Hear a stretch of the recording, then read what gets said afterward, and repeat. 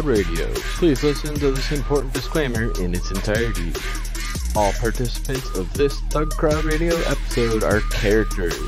None of the stories told during these episodes are based on facts, truth, or reality.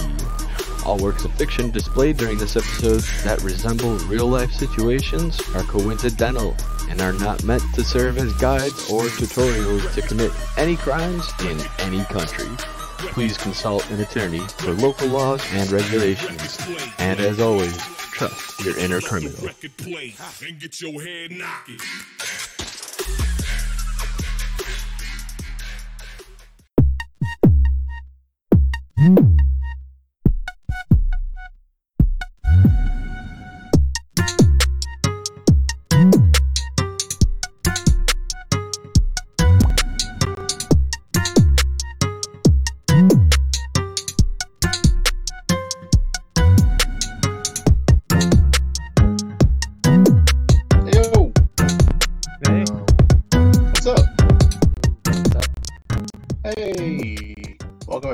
To thugcrowd. Hi. Hello. Hi. Yo. Okay. So what's up, everybody? It's a beautiful Tuesday again. Yeah. That's still broken, still on fire. Wait, what? So the internet is still broken, it's still on fire. Yeah, same. The internet. Yeah, it's always on fire. Are fighting hard, but calling in the choppers. They're never coming. Yeah. So what's good, everybody? It's today we're going to be talking about. I should have updated this in the title. I might just do it in a second.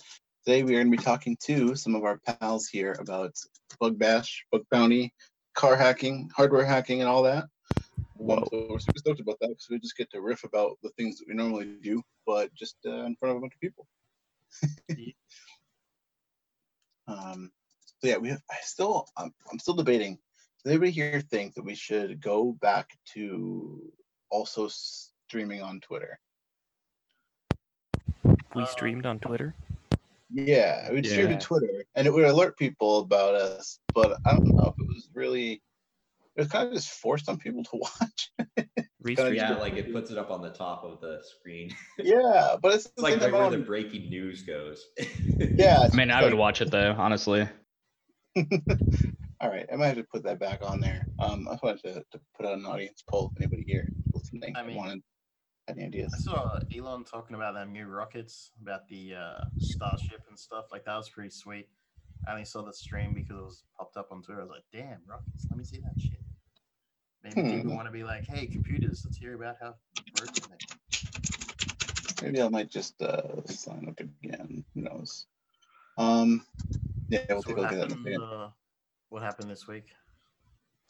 Wait, the news? Or the... No, just in general. You guys. Oh. I've been doing a lot, personally. Been getting used to new beginnings. I'm working hard doing that, and I also went to a farm this weekend, and I got some apples.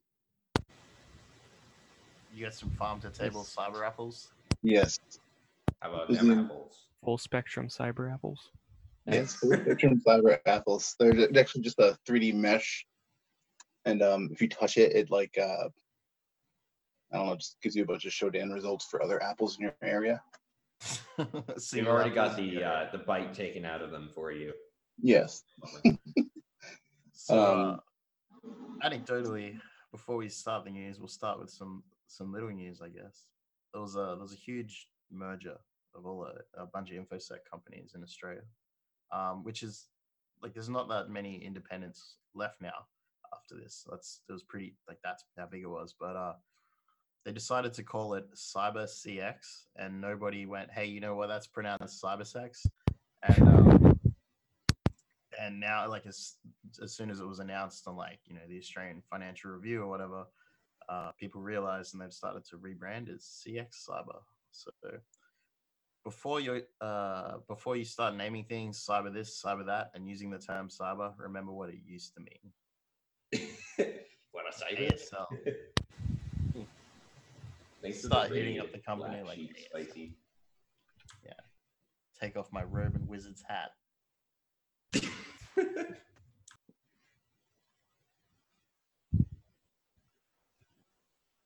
Awesome. Also, I can't figure out what happened with Periscope. Hopefully, we're just banned. It'll get up later. Hey yo. Oh, and hey, Black Sheep Spicy, what's good? Does anybody else have anything else to share before we start the news? No. Cool. So we have some interesting news this week. It's been I feel like we've been spoiled with some really crazy stories lately. That I'm like, oh, this isn't really that cool a story, but let's just keep going and cover them. So this first one, Kind of nice. It's kind of nice though. Nothing's destroyed completely. I mean, some things are, but nothing's like it's not like an endless like horrible thing. So I guess we can just chill a little Nothing bit. I care about is completely destroyed this week. Yeah. So this first one here, interesting. I mean, not really that interesting. It just kind of goes into the rest of the things that Microsoft has been doing of trying to limit profanity. But yeah, so they're trying to use AI in fucking the biggest air quotes possible to filter Xbox Live chat. I mean, it's literally just going to be people that are just paid to do this, and just like very, very basic filters. Like people come up with the most like creative ways to swear, and they have been since people have been banned from swearing online. So, Right. Oh yeah. Like using just a Unicode character and being like, well, like even though you can do, you can easily detect this shit. Like, Yeah, I built a swear filter a long time ago for a game server, and it was a pain in the ass to do, like, because there's so many different ways to get around it. You can do like similar characters, you can do the Unicode one, you can do spaces, dots, exclamations, anything. You can put it inside another word and capitalize it. yeah. But to be fair, their bot Tay seems to be pretty good at generating profanity, so it's Absolutely. it's not Yeah, that impossible. I mean, actually, I was it gonna could say, be one of the like, sorry. no, it could be like one of the better use cases for AI if they did it right, honestly, because it's one of those things where like it really can't be solved well by traditional algorithms, but it's easily solved by humans. But I mean, there are so many ways to exude profanity. Like you can do it with ASCII art. You know, you could do it with like. There's just so many different ways to do it. I feel like it's just always going to be something that is circumvented immediately after people spend a lot of time in R&D. Yeah, although that's the beauty of the AI is that you can train it on that data once you see that. If you have an Xbox or PSN account though, like I'm surprised to hear that people haven't. Like I've got like the traditional cam girl bots that hit you up and they're like, "Hey, this is so crazy, but like I'm gonna go on webcam, lol," and like I like responding to them sometimes to see what they say. Things like I'm 4.5, and they're like, "Lol, I'm so naughty." But I think I'd like to see like a war of the bots where the spam game has to step up and they start doing like automated circumvention and then like more automated filtering until Skynet of camgirl bots on so something I've started doing is on my LinkedIn profile I have a little blip that says I won't accept any requests without a cat photo in it, and it's been surprisingly reliable, and that I haven't received any cat photos, but I've received a lot of LinkedIn requests, and they're all but something I've wanted to do is to like basically take those inquiries that are total spam and redirect them to maybe like an just a basic Markov chain bot, or maybe something that's using like an LSTM, and just see how long I can get those accounts to track that. I mean, that'd be awesome. Just let them like just have a bunch of keywords and just see like what bots to do. Like, oh yeah, so 10 years of CISSP programming, and 20 CEH certifications. Oh my god! I mean, that would be similar to I did something like that with Twitter a long time ago, where it would just generate buzzwords and kind of genetically select what the best buzzwords were. Yeah. It'd be kind of similar to that. I think one of the other best ones I've seen is the guy who brought all of those recruiters into a big group chat with LinkedIn and was like, "Hey, I want to add you to this project. You know, I think you'd be a good fit," and just threw like 20 LinkedIn recruiters all into this chat with each other. We should definitely. We're gonna do a couple different syncs to Matrix channels. There might be a funny one to sync LinkedIn messages to a Matrix channel and just have everybody respond. Oh yeah, we got the other one set up, right? Yeah, I think Hermit was working on that. We'll yeah, that one's gonna be fun. We'll check in with her. But yeah, cool. No one's ever gonna get fully censored. This next one interesting too. I was reading this and kind of pondering some of the the mysteries of SSL certificates. This is just a study that was about SSL certificate like misissuance, which is like a lot more common than I think. I guess I didn't really consider it much. I guess as far as like just there's just random weird things that people have done that have created either like SSL certificates that are valid for other sites that don't belong to the person who they get or who actually requested it, or just like incorrect certificates. So I would just see like random bizarre errors that are just like I don't know. Accidental wildcard. Accidental wildcard. Yeah, like there's stuff like that. Like there's people like, well, they said a lot of them though is human error too. I mean, like if you're doing a bulk amount of like manual or like semi-manual generation of SSL certificates, like I mean, there's gonna be errors somewhere, but the errors can be pretty catastrophic if you're, you know, it's a big company and someone's trying to. Yeah, I don't know. One of the things is like when I hear about the companies shutting down for SSL certs, it's usually like a big, like they issued something for Google or star.com, right? But I'd imagine there's smaller errors, like you mistyped the domain or, you know, you added dot to the beginning of it or something. Yeah. I mean, if you look on Shodan, like, and you see like a random IP's results, and there's a cert on any port, usually like you can usually check the common name, right, to see like what this is, and Yeah.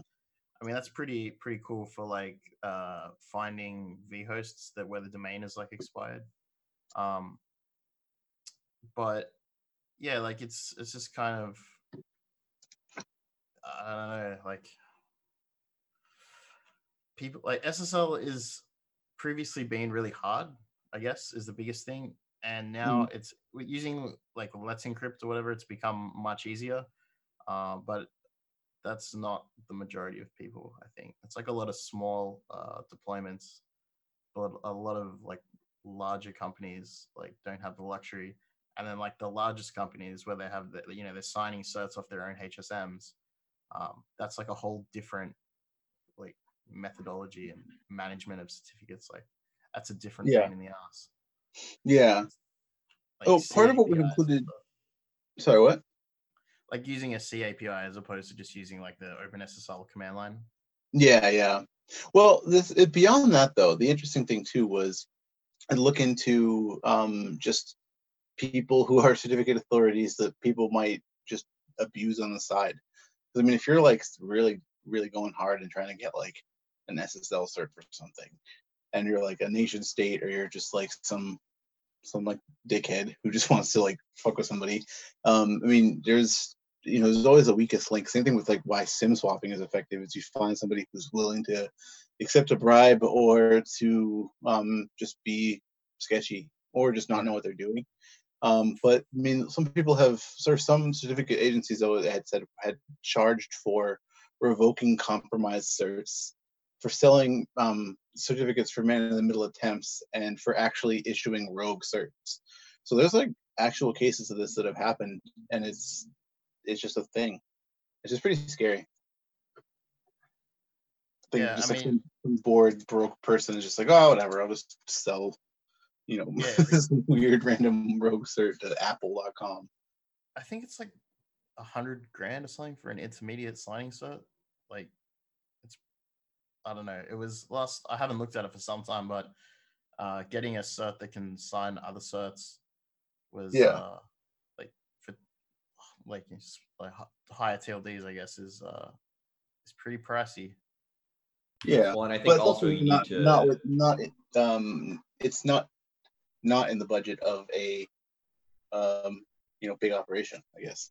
Well, I think to be trusted by the browsers, you usually there's a specification that you need to meet for that. There's like a CA browser forum requirements list that's I believe is required for you to be able to actually issue those root CA cert or to own those and to be trusted. That's the root cert though, but you can get an intermediate signing cert that's signed by the root cert to sign more keys. So like you can still buy. Yeah, I guess so. Yeah. So that's, I mean, going after the root keys, like good luck. If you don't have that's the a good point. funds and people or the resources you need to go after like a root CA, that's a big dream. But yeah, you go after an intermediate one, it's a bit easier. Yeah. Although, like I wouldn't be surprised if they also have standards that they need to follow though. I wouldn't be surprised. Well, it looks like they're breaking them, so that's probably That's funny. True. Yeah, that's probably one of my favorite bugs that Moxie did a talk at like DEF CON, like I don't know, like 17 or something about OpenSSL, and one of the bugs that he showed off was a null byte in the common name. So it was like you could sign like wildcard nullbyte.evildomain.com. And God. Yeah, that was pretty cool. But the way he showed it off was really sweet because he showed the code for from OpenSSL, and then he just blurred it, and he's like, "Look at this! Look at the shape of that code! Like, there's a bug in there. It's just like this huge curve." It was like really, yeah. I remember that. Hell yeah, that's dope. So the next story that we have in here, I've been thinking is really funny. I meant to put this up at the top actually, or underneath the second one or the first one. This one is Domino's is using AI surveillance to monitor store performance, and it's like such a funny thing. Like, so they have this thing called Dom. It's like a pizza checker, and it just basically just uses like computer vision stuff to check whether or not a pizza is the correct type of like shape and has the right amount of toppings and things on it. White, do you want to mute real quick?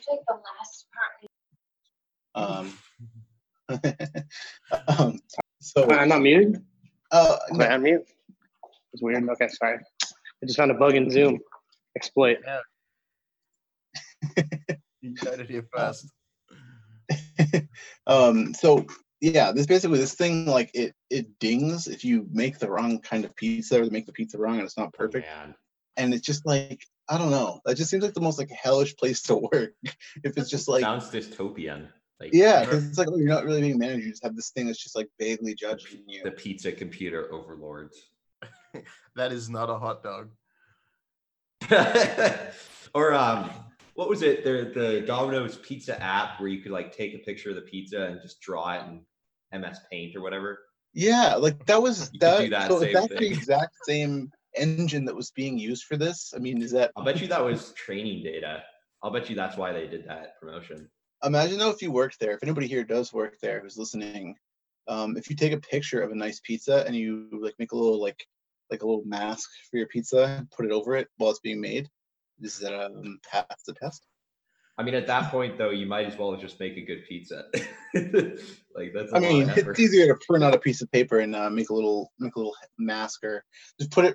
Take a picture of the store. Take a picture of the store and then put a pizza like right in front of it, and then put it in front of the camera and just block the rest of the field of vision of it. That'd be cool. Yeah. I love this. Yeah, like tape it over the top of the camera even. Yeah. You could, like swipe it past the camera like every time you have an order up. Just like make no pieces. Well, I mean, if you attached it to the camera, I'm wondering if it needs to move or if it can just always. Because like if you have it something like taped to the camera or whatever, then you don't need to swipe it every time. I mean, we're talking about minimum wage like pizza. Yeah, but like it's. I feel like they want to like circumvent this. Yeah, it's like a few pieces of paper and some tape. It's not a very high tech solution.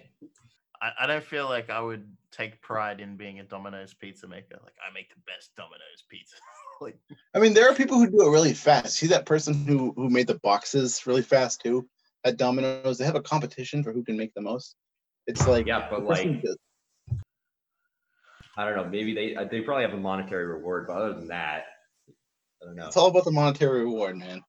yeah, you would definitely Yeah. if you really wanted to be like a pro pizza man, like surely you would go to a pizzeria. Yeah, Depends. Domino's is not like the end game of making pizzas for sure. Yeah, like, Domino's has a lot of other issues. These AI surveillance. Yeah.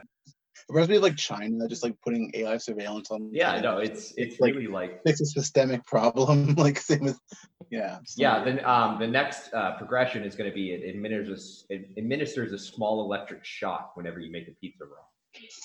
Yeah, I like this. So like the screenshot straight away, like failed to upload the server and the URL like 0 to 0 8092. Like, okay, cool, thanks. Info disclosure. Well, the funny thing is, like, so Domino's does their whole pizza tracking thing, and on that screen they have a section that's like checking quality, and it always takes like 45 minutes. So you know that that's not what's actually happening during that. Like, they're not carefully inspecting the pizza, but it's just also, I don't care, right? Like, I don't care if my pizza is misshapen as a consumer. As long as it's not like burnt to hell. As long as it's not Domino's pizza, it's fine, Yeah. But it's also like, I just like, yeah, I'm not buying Domino's pizza because I want to have a very high quality meal. I'm buying it because I want a piece of trash to just shove in my mouth. Like, yeah, I'm probably hungover and I just need some grease. I just want grease on like. Yeah. It's food for the sake of food, not for the sake of enjoyment. I mean, it's like cardboard to begin with. I wonder if the AI can like give you like estimated like calories, estimated grease. Like you will die after 700 of these. Like, 600. I think the AI can. I think if the AI started doing that, Domino's would be out of business. Like that's information that you don't want those customers to see. Flatspot had suggested it or asked if the live pizza monitor is on Shodan, and I would say that it probably is. And someone I should really definitely hope so. We'll get back to you for next week. Check the Safari Zone section next week, and if there's, we'll see what happens. But yeah, I'm assuming that definitely it's got to be attached to the internet somewhere. So we have our top researchers looking now. Drop in Safari. We'll give you the Google Doc. So the next one here is a big duh, I guess. So this court, the foreigner here, if no one has this too, I'll post this again in the Twitch chat. This is our show notes for this week. So the secret court rules that the FBI's backdoor searches of Americans violates the Fourth Amendment. So clearly, people have been saying this for many, many years, but the Foreign Intelligence Surveillance Court, or FISC, has said that the FBI has conducted tens of thousands of unjustified queries of Section 702 data, and that it's just basically been everything that people have been saying forever, that there's just a lot of warrantless searching and wanton collection of data that has just been a thing, and it will continue to be a thing. And yeah, I don't know. It's good to finally hear it be said, but it's like 10 years too late. Yeah. That's kind of the deal, right? Like, just start doing it. Like, it's easy to ask for forgiveness. Like, wait, so they determined it was unlawful. Are they going to do anything about it, though? I'm not sure. Like, is that behavior going to change? I think that's always the big question, right? Like, I don't think of this as what are they going to be able to do? Like, realistically, like gut the NSA, gut the FBI. Like, you could just say stop doing it, but yeah, as it is. But yeah, it's pretty clearly not legit. So yeah, basically, like this article is basically saying that they push basically Congress to either repeal like the ability for them or repeal the rule that allows them to overextend the rule and do what they're doing now, or require that the FBI get individual warrants that are approved by a court. Yeah, I don't see that. No, that's never going to happen, and I don't think it's who passed the rule in the first place. Yeah, I mean, it's been endless, and it's just like going to continue to be like this. And frankly, I don't have any any faith in anything changing. At least while Trump is in office. So, yeah. I think one thing to keep in mind then is if you are the subject of one of these investigations, keep that in mind. Hopefully you're not. But I guess that's something that you can use on your side in court. Yeah, I mean, I guess you could fight it, and you'd have to probably go all the way up to the Supreme Court with that kind of thing. I don't know enough to say that, but yeah. I mean, yeah, I'm not a lawyer, but I mean, that's just something to know, right? Just don't end up in court. Don't get caught to go to court. I mean, don't do crime.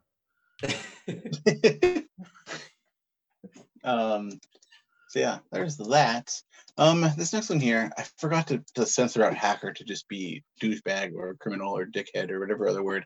This person just used the vBulletin exploit that came out a couple weeks ago and just dumped 250,000 user accounts from a sex worker site. And it's just like, yeah, of course, like people are gonna use this exploit. But of course, this is the kind of thing that happens when, I don't know, software sucks. Like it's hard to figure out who to blame here, but yeah. But someone Bulletin's got put a bunch of people at risk, because of this stuff. It was a one-liner. It was like a curl one-liner to get RCE as well. It's like an easy to exploit bug, and someone was gonna do it. Yeah, it wasn't gonna take. I'm kind of amazed that we're still finding new RCEs in people at this point. Like, what? How much code base those guys have? Like, yeah, this seems like there's been a lot of that. You could have grepped for a val to find it. I would be really curious to see like what the percentage of coverage is for the vulnerabilities in some of these systems. Zero. Like, no, and the other way around. Like what percentage of this code has been involved in a vulnerability path, like in the past? 90 plus. Yeah, like it's like you could, but it would be really interesting to look at data for that. It'd be tricky to do, but it would be interesting. Yeah, I think there's been like so many bugs over you'd have to really dig deep because there's so many, like just a typical vBulletin installation, like the stack is complex enough that the bugs run deep. Like you can go all the way from Heartbleed exploits, like into Nginx or Apache or SQL bugs, or then PHP bugs, like PHP deserialization stuff. Or even just like with deserialization with PHP itself, like there's bugs all the way through it, all the way through the stack. So it could, whether it's vBulletin itself or, cPanel bugs even, because that's where most of shitty forums are hosted anyway, is like shared hosting. cPanel. Yeah. There's just so much, so many places to attack. I haven't heard that name in a very long time. Unfortunately, I heard it recently. I'm like, oh, that's right. People still use this? I heard about it last night. Oh, man. But yeah, no. I mean, just if you have vBulletin, if you know anybody that runs vBulletin, just tell them to update. I mean, if they haven't already been completely owned at this point, I'm assuming that anything that was running a vulnerable version of it is mining Bitcoin or is part of some stupid botnet like Joker's Trick.arm. It's one of those things though where there's like an easy dock and people are just going to be running scripts, dropping their using whatever bug comes out this week to drop their shit everywhere. Well, especially if it's pre-auth RCE, that's always the worst. Just throw it at everything. Super easy pre-auth RCE. Clearly, the solution is to move to the IPv6 space so that they can't enumerate. Right. Yeah. I remember before we move on, you reminded me of something.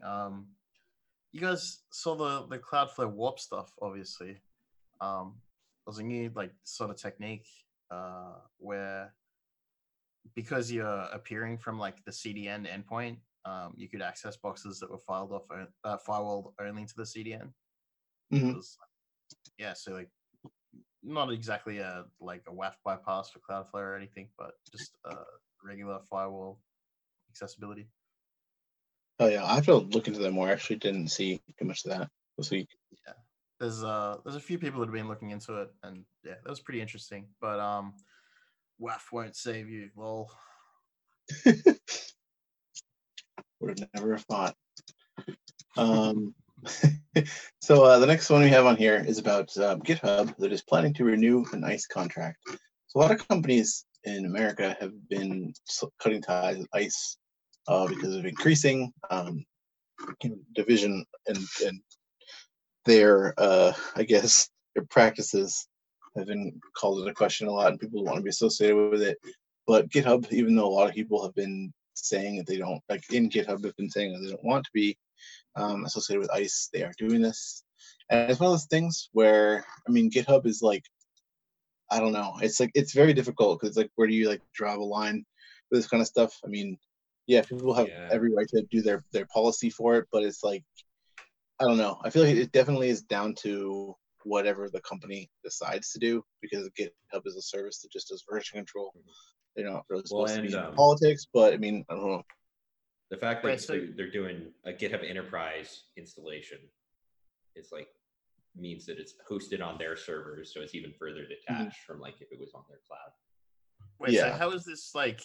How does this tie in with immigration? Is it like, oh yeah, they use that SSH key, they must be an immigrant? Like what? So no.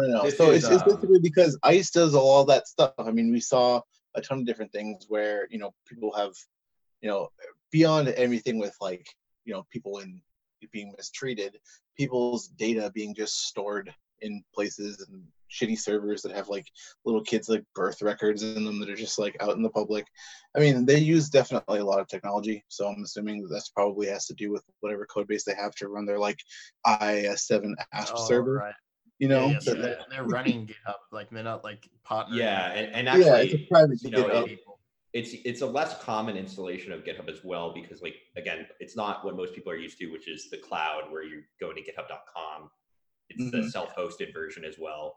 So I don't know. It's like it's even more detached than if it was on their cloud instance. And I still think that it's a hard problem. It's I mean, it's actually still funny. Like, if you haven't looked at GitHub Enterprise before, they have like a encryption library, encryption encoding library for like all their Ruby code. Oh, it's actually not. It's an there is a key that is used to, I guess, crypt the bytecode. And they haven't changed it forever, and it's like a joke. It's like, we know you're going to crack this or something. Like, yeah, well, the whole idea there is you're selling to enterprise, so you're limiting the access. But I mean, like once you get root on it, you know who it is. Yeah. Like once you get root on the OVA, though, like so, because you can get a trial and just download the OVA, like anyone can grab it and install it on VirtualBox or whatever. And then there's a 15-day trial. But at that point, you can obviously easily gain root on a VM that you control, and then you can crack it. But yeah, I mean, also GitHub Enterprise ships with that vulnerable version of SSH that you can do the auth success message. libSSL.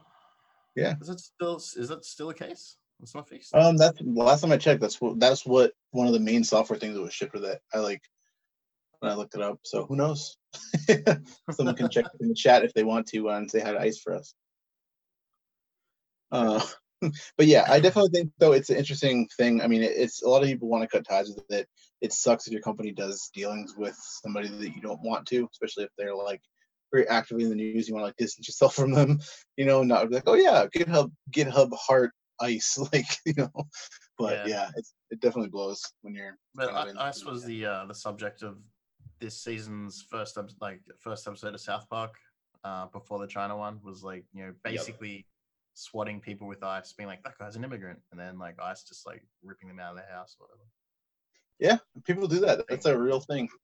That's been happening for a bit. It's been happening for like over 50 years. Migra. Outside of ICE. Where's your green card? I live here. Yeah, I think it's one of those things where really the best solution to that problem is through actually fixing the fucking problem that's happening. Yeah. It's like you could have people boycott something forever, but if you're not fixing the thing, then there's no point in doing that. Yeah. You can't starve them of technology. They'll just find another another solution. Yeah, to you can the just host your problem. own Git somewhere. You can just run Yeah. Git on any server. It's Yeah, easy. and it's Or you can use SVN. or Atlassian has plenty of great solutions. Or you can just have one giant paste bin, and then everyone Yeah. wget the code from Just there. like post all of your source code onto Pastebin. Doesn't Yeah. the Mercurial all client the cool contain a things. HTTP server? Like just like HG like serve or whatever? I don't know. I don't know. HG Also- Mercurial is yeah, it's like Git's mentally challenged cousin. I'm laughing because I'm shouting out thugcrowd in the chat. Great name. So hello. So the next one here is somewhat related, I guess, in that this is Twitter says that it will restrict users from retweeting world leaders who break its rules. This seems very pointed and specific. Yeah. Or just show the follow count as 0 no matter how many followers they have. That would achieve the same effect. Yeah, I mean, do you guys follow any world leaders on Twitter? Because I don't. I don't either. Does Papa John count? Oh yeah, he counts. Yes, and I do follow Papa John. I'm correct. So it seems though as a way for them to skirt around their own policy to not ban Trump, despite the fact that he just like declares war on people and shit, like all the time, like actual war on people, and just says bullshit that might like fuck everybody up. I think he recently tweeted "Impeach Prez now," and there was some conversation about like it was like an accidental copy paste, like yeah. So yeah, I mean there I don't know, but I mean it's interesting though. It's a way to get around the fact that, I mean, people definitely, world leaders, governments use Twitter and other platforms to spread propaganda. This happens in a bunch of countries, and definitely is a good step in the right direction. I think aside from just banning Trump, which would probably be the best case scenario, and any of the other leaders that do this bullshit, but yeah. I wouldn't be surprised if there was an internal like separation there. Like if some team was like, "Oh, you won't let us ban him? We're just gonna do this instead." Well, I mean, Trump has like specifically been strong arming all the CEOs of social media websites to like get them to do what he wants to do or whatever. I mean, he had that summit where basically it was just like everybody who whined about like their fake shadow ban like conspiracy, like just got to basically just yell at Jack from Twitter. So I mean, I don't know. I feel like they're kind of in a tough spot as far as being able to actually say, "Yo, like, shut up! You don't know how any of this works." I mean, maybe it would be a good, like, in Trump's favor if he was banned from Twitter. So maybe we'll just leave him there. Like, if he didn't have all this dumb shit to say all the time, we wouldn't be talking about it. But he does, so that's pretty funny. It's cool. Yeah, it's like, great. Give someone enough rope and they'll hang himself. Like, I mean, I think he's been well hung, if that's the case. Yeah, like he's well. The only time he's ever been well Did hung. you just call the president of the United States well hung? I followed it up with the only time he's ever been considered that, but yeah. So before I dig myself deeper into my own grave, this next one is in a similar vein, and this is interesting too. So Facebook had said that politicians can lie in their own ads, but they're taking down a bunch of other ads because, dude, there's so many fucking ads here. Are you serious? Hold on, I was just taking a screenshot of it. It's literally, it looks like I accidentally got redirected to like clickhole.ru or something, and it's just all clickbait ads. You get some surveys. Yeah, it's just like, I don't know. I don't care what office. Oh, that's your problem. It's BuzzFeed. Yeah, it just shot me down. It's like a bunch of. How many times can you put Jim from The Office in a thumbnail? Like, there's. All right. So the actual story is Facebook said politicians can lie in ads, but it takes down a bunch of political ads because they violate rules. So apparently, like, it's fine. Facebook announced that it would allow political ads, or as you can bend the truth in ads, but all the ads that have been removed are because of things like like fake buttons in the ads and like other like misleading UI tricks, which is just Profanity. profanity. Like what? It's just like, oh yeah, you can blatantly say whatever you want to as long as you don't have a click, like a fake click here button in your video. Download No now. cuss words. Yeah, download now. But One of the cool things that I used to like was the friend stack thing for Facebook.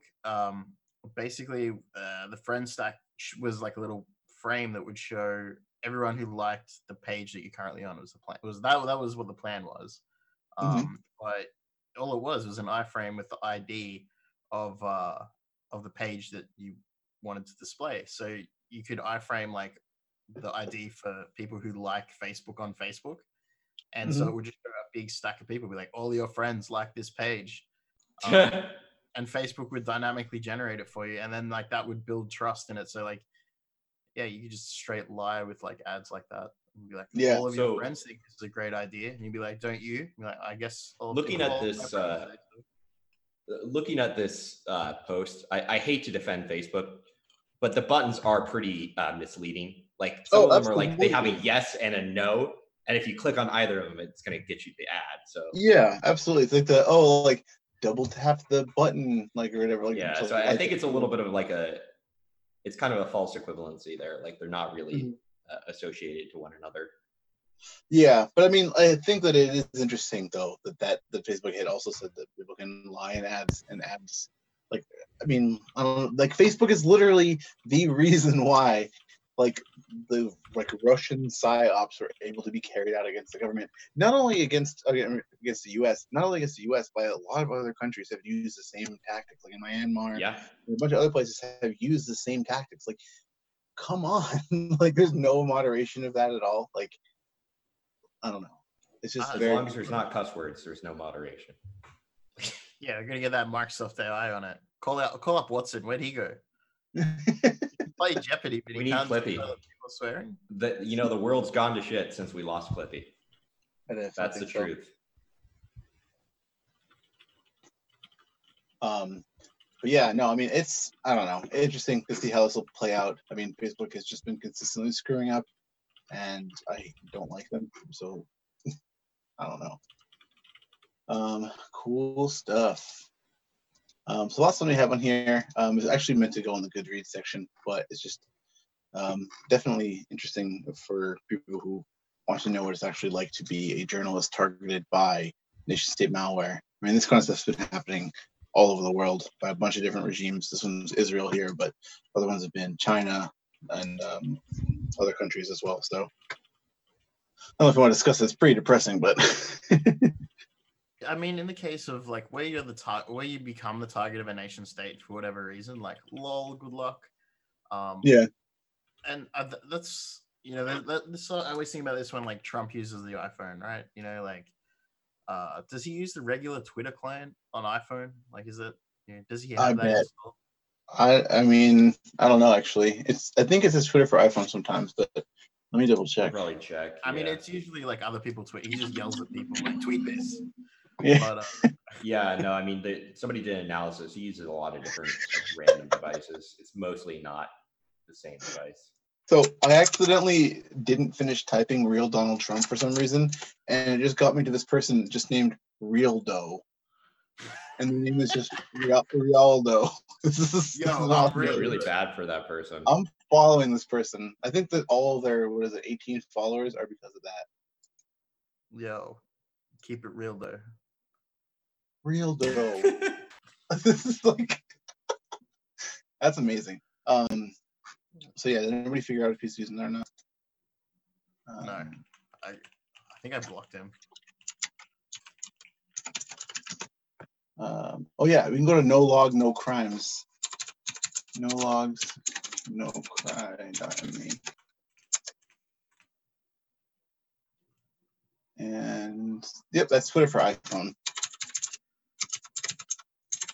It is primarily Twitter for iPhone. Yeah. And shout out to this site here if anybody ever needs to quickly get to Donald Trump's Twitter account. nologs.nocry.me goes to yeah. I'll take that pointer. Nocry.me is a fantastic domain. So the other thing I was going to highlight too, vxunderground.org. Our buddy is in Riot. He's been updating us on the progress of all of his VX archives. So if you are somebody who is ever into old virus writing and old malware stuff, check out his site. It's on the show notes here. vxunderground.org. He's definitely putting a ton of work in, but he would also he's requesting some help. So I put in some information in there if you want to get involved. If you are somebody who either has a big cache of old malware or in source code, or is just somebody who knows other languages and other scenes that might be able to help translate some materials, definitely check that out.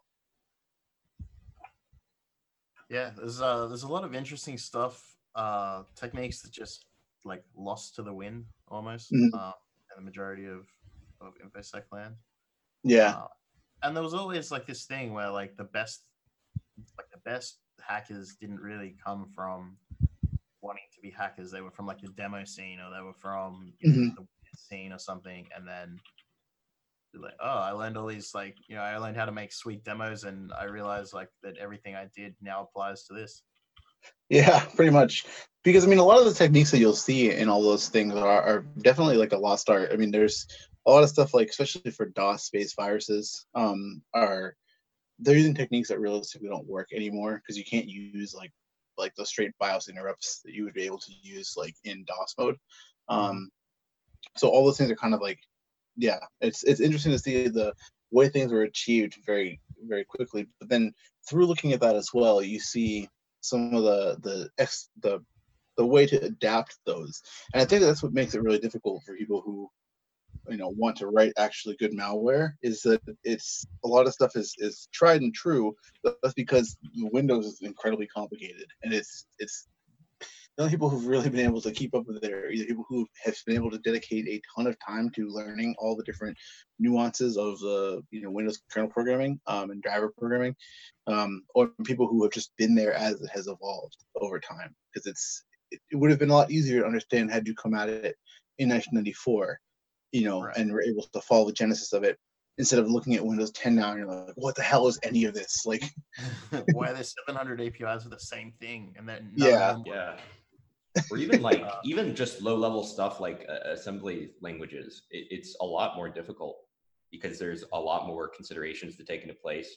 Like if you have a buffer overflow in a modern operating system, it's significantly more challenging to exploit Mhm. to all of the different controls in place.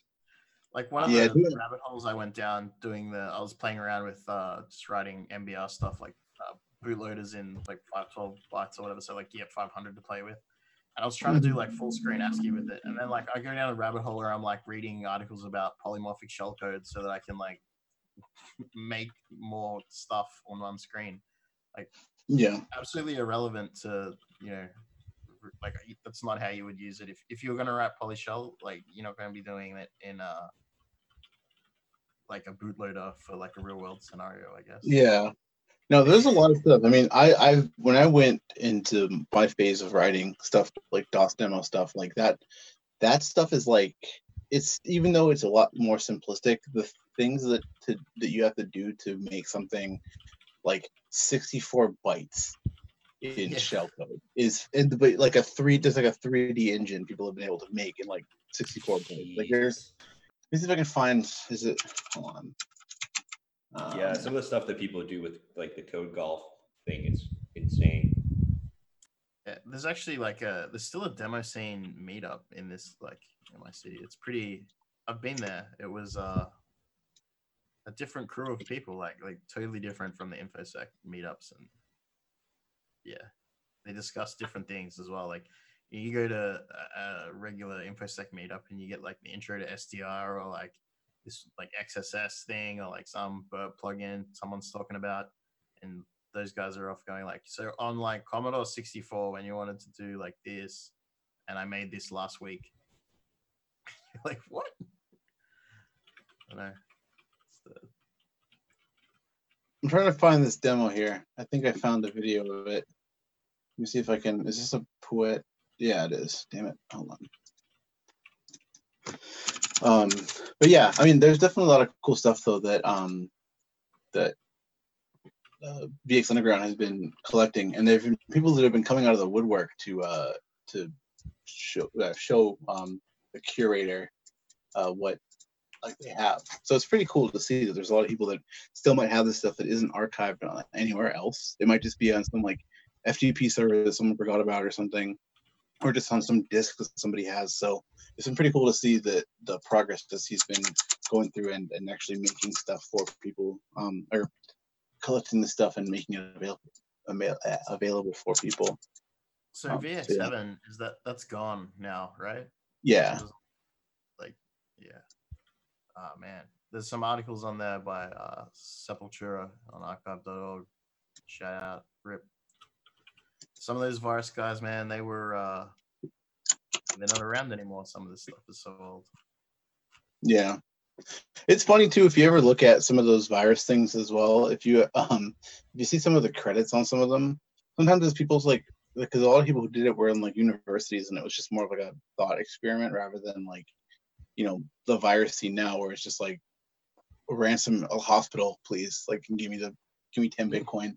Like people who are actually very smart who are writing this stuff, like you see that they'll have like their emails and things, and if you look them up and then find them on LinkedIn, it's like pretty funny. I've seen a couple of them where people who are just like, oh yeah, I'm just like a senior engineer at like Google or something, but like like they're super successful.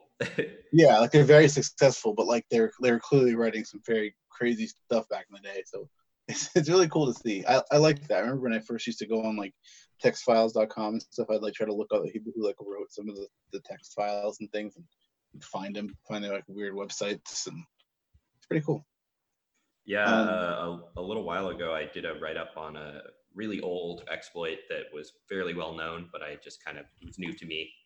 And I found the guy who originally posted it, and it was really interesting. I had a little brief conversation with that person. And it's always kind of humbling to see that like people have been doing this for quite a while, and they're pretty good at it. Yeah, and you might not even suspect it either. You might be like, oh, who's just like person, whatever, and you're just like, oh, they like literally wrote like some crazy like metamorphic like virus engine in 1992. Like, okay, I was just at like a soccer game or something. It's pretty cool. Yeah, it's like the kind, but it's a little bit like the pseudo bug we saw this week. Everyone's blowing up about this pseudo bug, but it's kind of a rehash of something old being new again. Mm-hmm. Yeah. Actually, we should talk about that before we get into the bug bash stuff. So yeah, the pseudo bug. So, do you want to explain it? Not really. Okay. I'll do it. It's just a misconfiguration, basically. But yeah, go. Yeah. Well, there's a specific situation where I believe it depends on the order of how you have your pseudo errors set up. So if you restrict access to root, but you put it's the order of all users in root, right? I think. Yeah, I don't remember exactly how it is. All and then not root. Yeah. Yeah. Okay. And then if you do it that way, basically you can put a pound or a comment in the command when you're calling sudo, and use that to execute as a different ID, as a different user ID. And yeah, and the UID is like being based on the size, which has obviously changed over time. But I think that it worked with a different value previously. But I don't know. But yeah, it's a very specific configuration that's fairly non-standard. Yeah, that was the thing I was thinking. It's just that like the way that it's like I couldn't get it to work on anything stock. I tested it on a much different system and it didn't work the way that it said it was going to. The one thing that I was thinking is like I was remembering that Docker does a lot of the GUID separation for namespaces. Mm-hmm. So like it's feasible that maybe you could use that in a very specific situation to move from the Docker user namespace to the host user namespace. But I don't know if that would apply to this situation or not. Yeah, it's such a rare set of conditions that need to be met. Yeah, and Lucky posted he done a POC of it.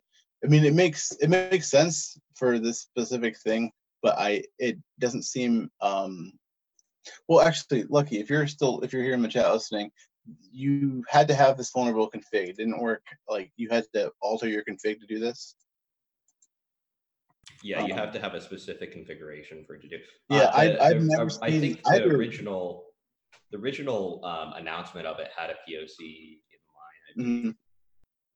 Yeah, Fairly I saw trivial to people exploit. sharing some different ways to actually set it up to be vulnerable, but that's the thing is if it has to be set up to be vulnerable, it's still a bug, but a lot of people I saw were retweeting it saying this is like the crazy bug in sudo. It seems more like a CTF kind of thing rather than anything like. Well, I mean, it's feasible that somebody would have that configuration. It's not like you have to explicitly enable a debug feature or anything like that. Mm-hmm. But it's not particularly common either. But there was that. Do you guys remember that sudo bug where you could symlink? There's a format string bug, and you could symlink sudo to %s, and then when you execute it, that's like argv0. Huh.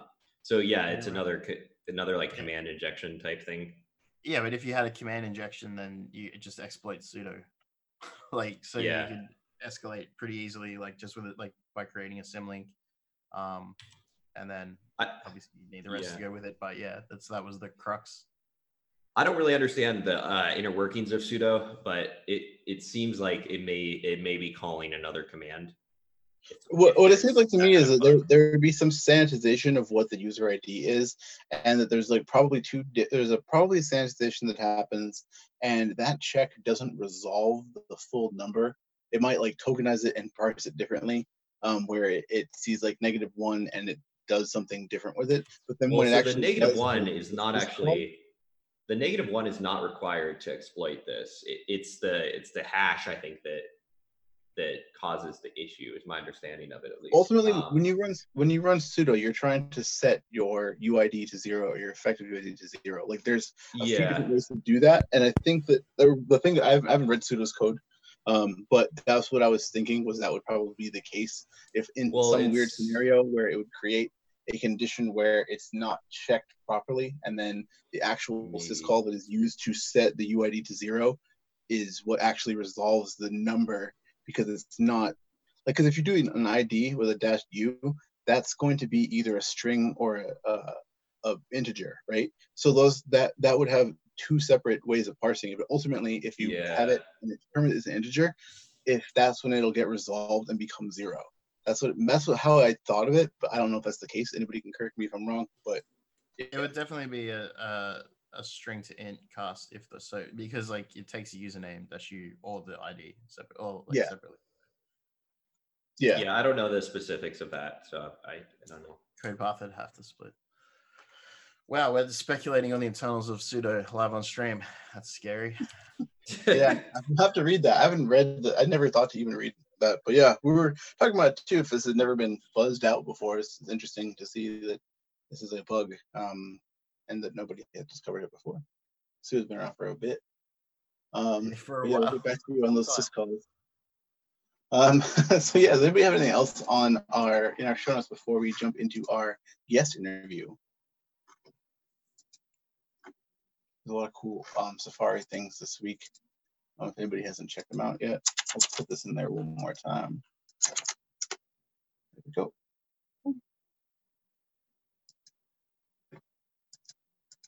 Alrighty, so buses, RGU, Spectres, y'all here? Yep. What's up? Hey. Hello. Hi. So, what's good, y'all? Doing pretty great. Hacked some cars last week. Had a good Hell time. yeah. So, well, even though you guys are always on here, do you want to introduce yourselves for the people who might not know who you are? Oh yeah. All right, for sure. Go ahead. Here, Bus, you go first. All right. I'm Buses Can Fly. Same handle on Twitter. I don't know. I do hardware things sometimes, automotive. That's about it. Nothing super cool. All right. I'm RQU. I do embedded stuff. I do things with computers every so often. Some crypto, some RF, all the fun stuff. I'm Spectres and my nose is broken. Yeah, No, that's it's do car stuff and yeah, that's kind of it, I guess. I was kind of hoping you'd sound more like Squidward. I know, right? Hell yeah. So awesome. I'm glad to have you guys. You had a really cool event that you were at this past weekend, and you've actually all of you have been to a bunch of these events, and they seem to not get as much coverage as people as I would like them to, because there's a lot of really cool shit that happens, mainly probably because of the nature of the event. But do you want to discuss, I guess, what you did this past weekend? Sure. All right, who wants to go first? I can take this question. All right. Basically, thugcrowd invited us and like 15 or so other people out to Detroit to hack some cars. And so they flew us all out, set us up, and gave us access to 7 or 8 cars and just told us to hack them and paid out bounties on all of them, since obviously thugcrowd is bug bounties. Yeah, and background, if anyone here hasn't heard of bug bashes, it's just like on-site bug bounty stuff. They do some web ones, but mainly the ones I've been to, and I think RQU inspectors have been to, are like the physical hardware ones, because it's nice to be on-site with the hardware, with the cars or whatnot. Mm-hmm. Especially the really expensive ones you can't just like purchase and bring to your house. I know. Yeah, exactly. That's like the best part. If they want to send them over. Yeah, I mean, I'll take right. Excuse me, Maserati, I think there might be a bug in your vehicle. Can you send me 2? Yeah. One compare. I think we had a thread on Twitter about this. Yeah, we definitely discussed this in the past too. Tesla. Yeah. I just linked in chat. Listen to the track later. Injury reserve. Jailbreak the Tesla. Feed anime. Like.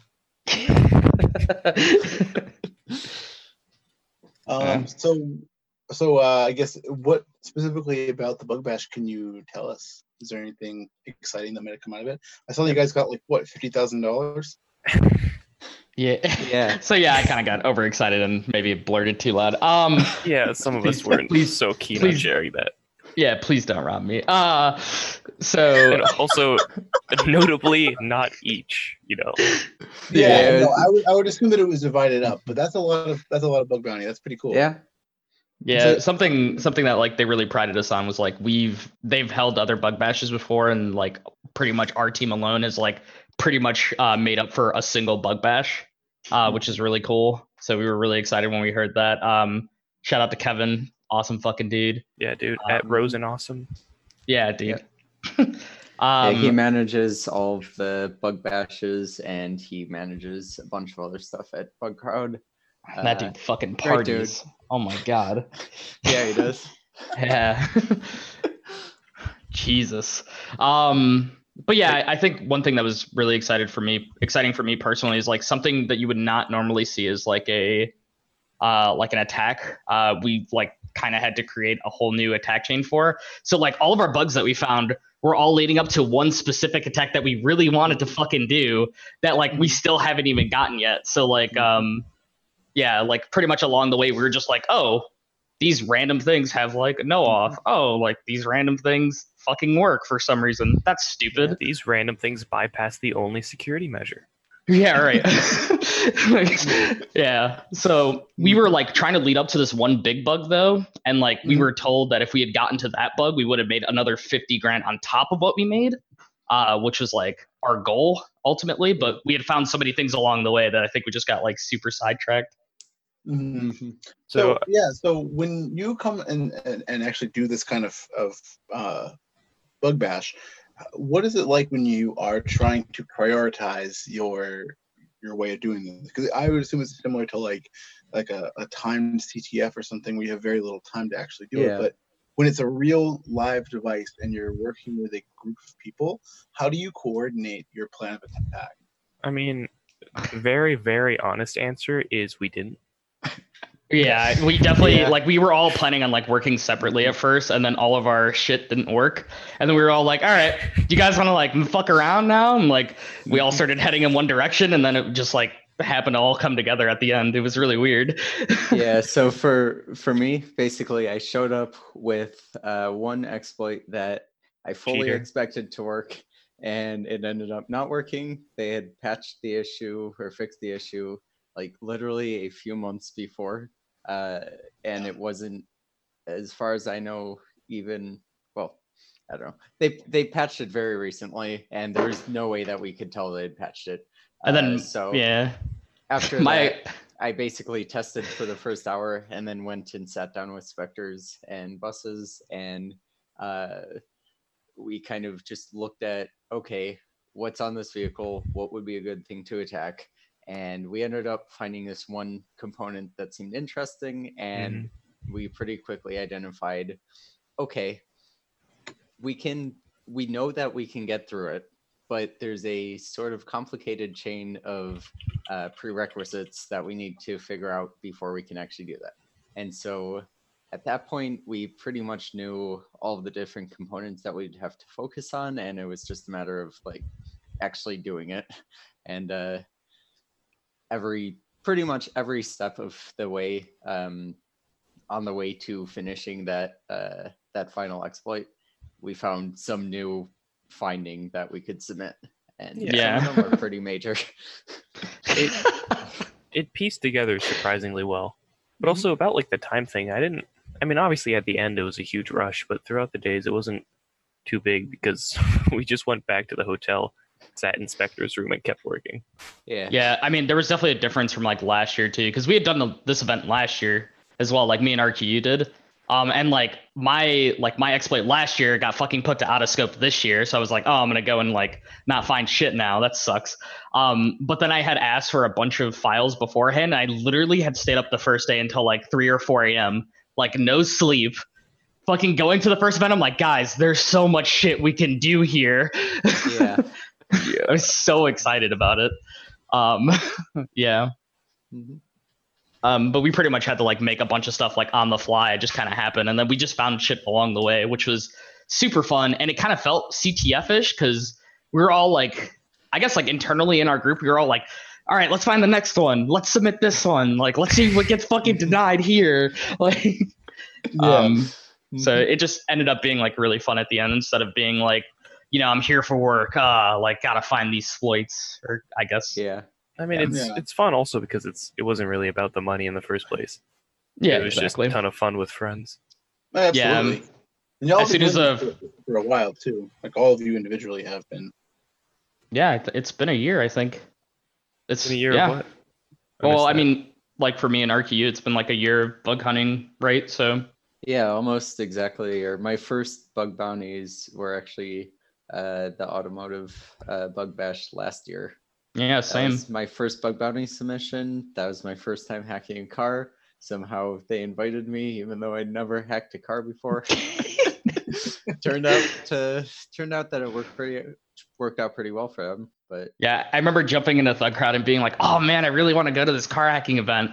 And then just like somebody was like, "Oh yeah, Case is in here. Just ask him." And I was like, "Please invite. I will like, please just invite me out. I really want to do this." Oh yeah. So no, I mean that's awesome. Oh, what's up? Yeah, so I'm looking at our bug page just kind of to like summarize the event. One thing, this really stupid, literally last minute bug that just we posted got a blocker on it. Spectres, it's really? your last one. That Oh, ridiculous. LOL. So anyway, let me read from the bottom though. We have P1 unresolved, then NA, P1 NA, P1 NA, P1 unresolved duplicate, P1 unresolved, P4 unresolved, NA, NA. Okay, wait, no, the P4, the P4 was actually serious. NA, no, that P4 should have been a P1. NA, P2 NA, P4 unresolved duplicate, P4 NA, P5 won't fix. wait, yeah, how did that? So we ranged from like that's what I'm saying. P1 to just dupe nothing. That P4 one that we submitted should have definitely been higher. I agreed on that. Oh yeah. E. But it was All crazy. right. And I think something that was really fun, at least for us, and got a huge round of applause, and I dumped a link in chat for this bug bash, for just the payments to researchers. We didn't just break their budget once, it was 3 times over. Oh, wow. Yeah, and we broke their budget multiple times over. We also apparently doubled, almost tripled the record for any previous automotive live hacking event. Yeah. So it's like kind of a massive event.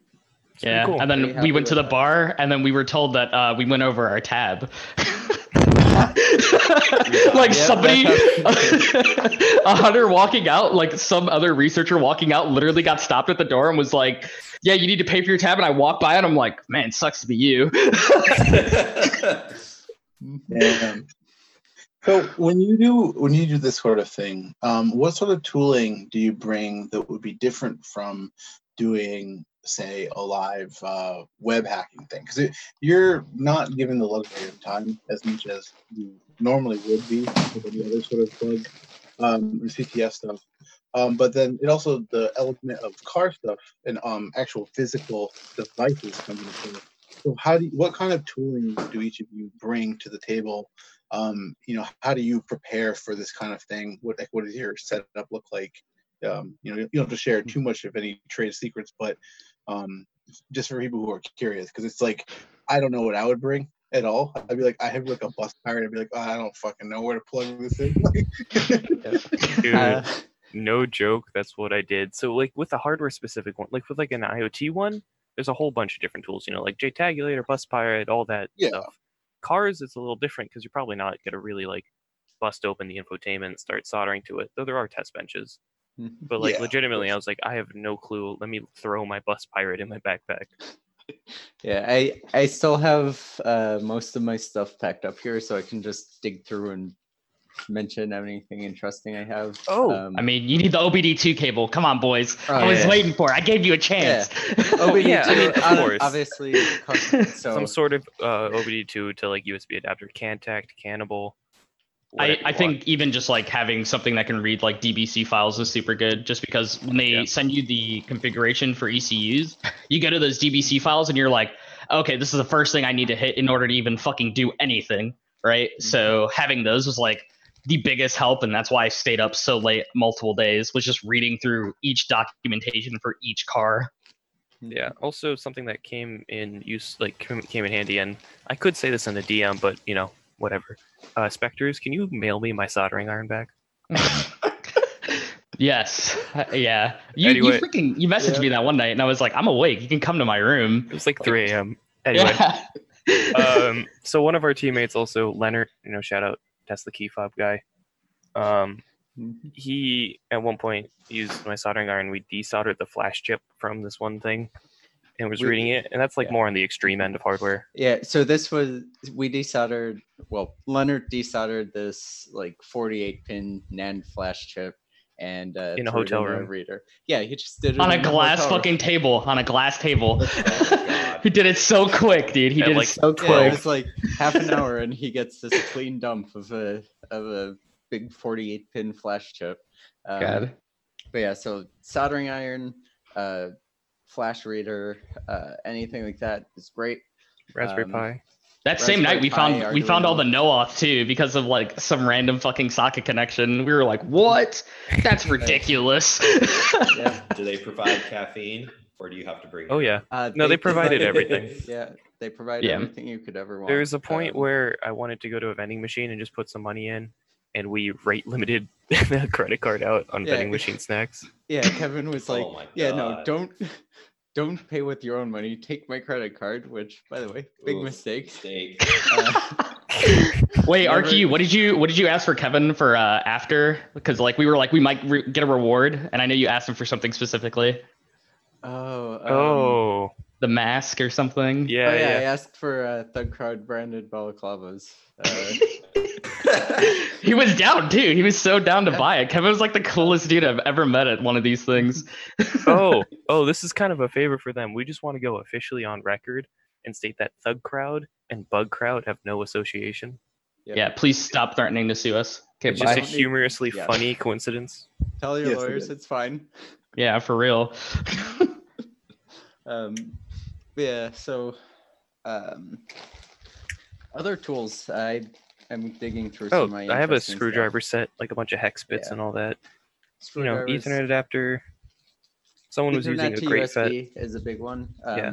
A lot of cars actually have Ethernet. If you plug in an Ethernet to USB adapter, they'll That have really- a network interface on the the thing- infotainment. The thing Yeah. about that is, like, if you can get lucky with some cars, I've seen it before. If you get like the exact USB Ethernet dongle the devs use, the USB ID or whatnot matches, and that gets you a little something. Yeah. So like a super common one. So Yep. bring every USB to Ethernet dongle. Honestly, yes. Yeah. Or a great FET, I mean, it to sounds do like you. just like a ridiculous amount of adapters is always a good thing to have. Yeah, Yeah. a ton of adapters. I have an Big evidence one. bag that I store all my stuff in. Yeah, one thing that can like read and send CAN messages is good too, because there's going to be a lot more security implementation in the future on cars, in my opinion, right? So like the Mahina, P2 or the M1 or whatever the newest one is, M2. that I really want to buy. M2, yeah, I really want to buy one of those now because Minty told me about it. But yeah, I had the what was the my Value God, the can. one, yeah, the value can, but that's too much money to keep relicensing and stuff, in my opinion. Yeah, But, like, I and switch over to Linux that. is nice. Yeah, So yeah, hell yeah. Cantact, Cannibal, Machina M2, all that stuff. Minty's NanoCan. Yeah, that one I'm pretty sure he said you could just print yourself. Yeah, Sure. Yeah. I'm pretty sure he provides the board files. Yeah. And then Um, also if you ever go to one of these events, just don't be afraid to talk to engineers, because the whole way the reason all of this worked was I had literally sat for the first hour or two talking to this one guy that managed just all their product security, Oh yeah. and I Yeah, just no, I mean, I drilled him with tons of questions. Yeah, this is the only reason that event ever happened is because these guys want to find things on their platform. Right? Like, Exactly. And they're super Yeah. supportive. yeah, it's not a test. It's a little different from like a CTF, I think, in that it seems like it's definitely more collaborative with. Yeah. It's Yeah. not a test or a competition. You're there to Yeah. support each other and in the end, improve their company. This is Yep. definitely one of my favorite things about these events is that everybody is there to make sure that as many vulnerabilities as possible are found. fixed. You're sitting 5 feet away from whatever expert who made whatever you're working on, and so you can just go up and ask, hey, if I do this, do you think it'll work? Nope, because some other thing, or yes, because XYZ. Here, I'll even help you develop the exploit. People are there helping you and giving you documentation and giving you everything you could ever want, just to try and make it as efficient to find and POC these vulnerabilities as possible. Or even you talk to one of you talk to the leader of the program and you're like, hey, I found X thing. I stopped because I didn't want to get sued. But here you go. And they were like, yep, hard stop. All right, good job. Well, and I know that I know that at some of the web app ones, they'll actually give you snippets of source code and stuff. They're very willing to help versus, if you're face to face with somebody, you can show them more than you could. Yeah. If there was a possibility they would steal that. I mean, Yeah. and instead of snippets of source code for web stuff, you also get, snippets of hardware here. We got a few pieces of hardware. I mean, we asked them for firmware and they were really polite about it. And they were like, yes to these, no to these. They pretty much were just willing to give everything to us. And we were just finding everything too, And which is great. Real quick, this came up in chat about enterprise level tools. And yeah, they're there sometimes, but if I'm completely honest, it's something I want to push more about hardware things too, is expensive isn't always better. Yeah. It might have some clean features and some tooling or blah blah blah, but you can do a lot for cheap. And honestly, I don't think any of us have super expensive tools or anything special. The most expensive thing I have is my Proxmark, which was $300, $400. Most of this stuff that I've brought is under 100, under 50. All right, yeah, 60 is expensive for me. So yeah. Yeah, 100% right. Like, cause we're not fucking out here big balling right now. We're just college kids fucking trying to have a good time, hack some cars. Yeah, although Like, a few more events like that, and your tune may change. yeah. yeah, I know. Oh, yeah. I'm coming out with the best tools, baby. Nah, we have a dude that like does that to us every time we go, where he's just like, Yep. fucking, I came out here with everything. I brought my whole company with me, and it was like, God damn, all right. And in the end, it's not needed. Honestly, Yeah. it's not. Yeah. But yeah, Definitely with it hardware was a good stuff. time.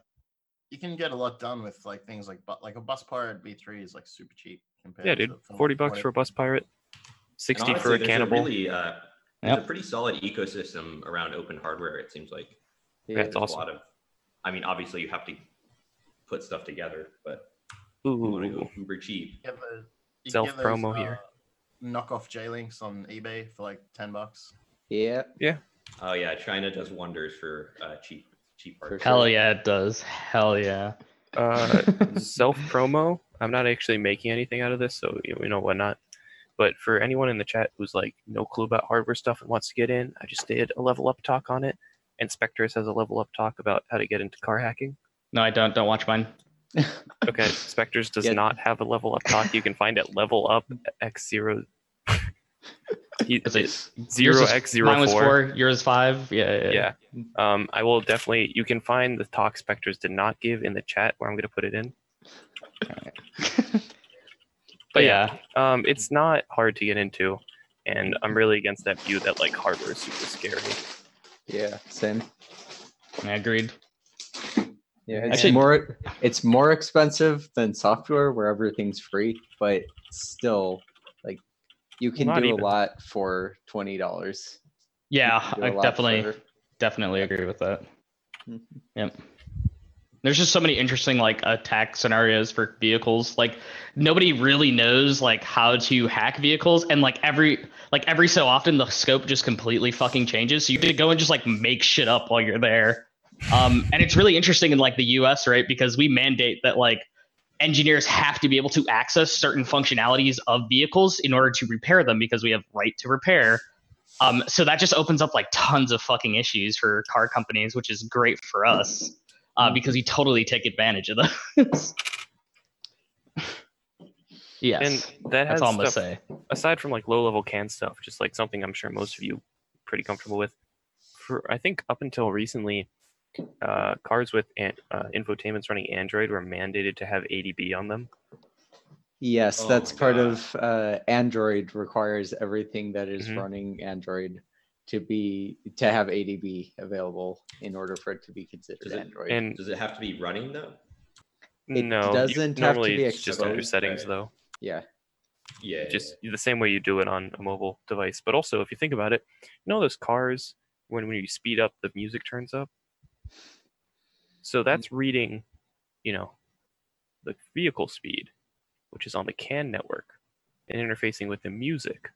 That's the infotainment system. Oh man.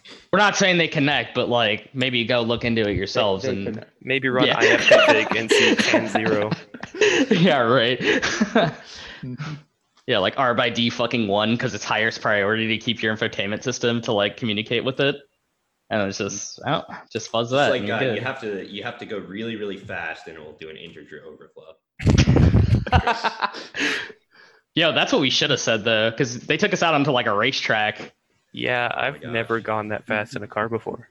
Yeah. I mean that's we ridiculously. only I topped You're going out that at the fast, track you're speed like- limit.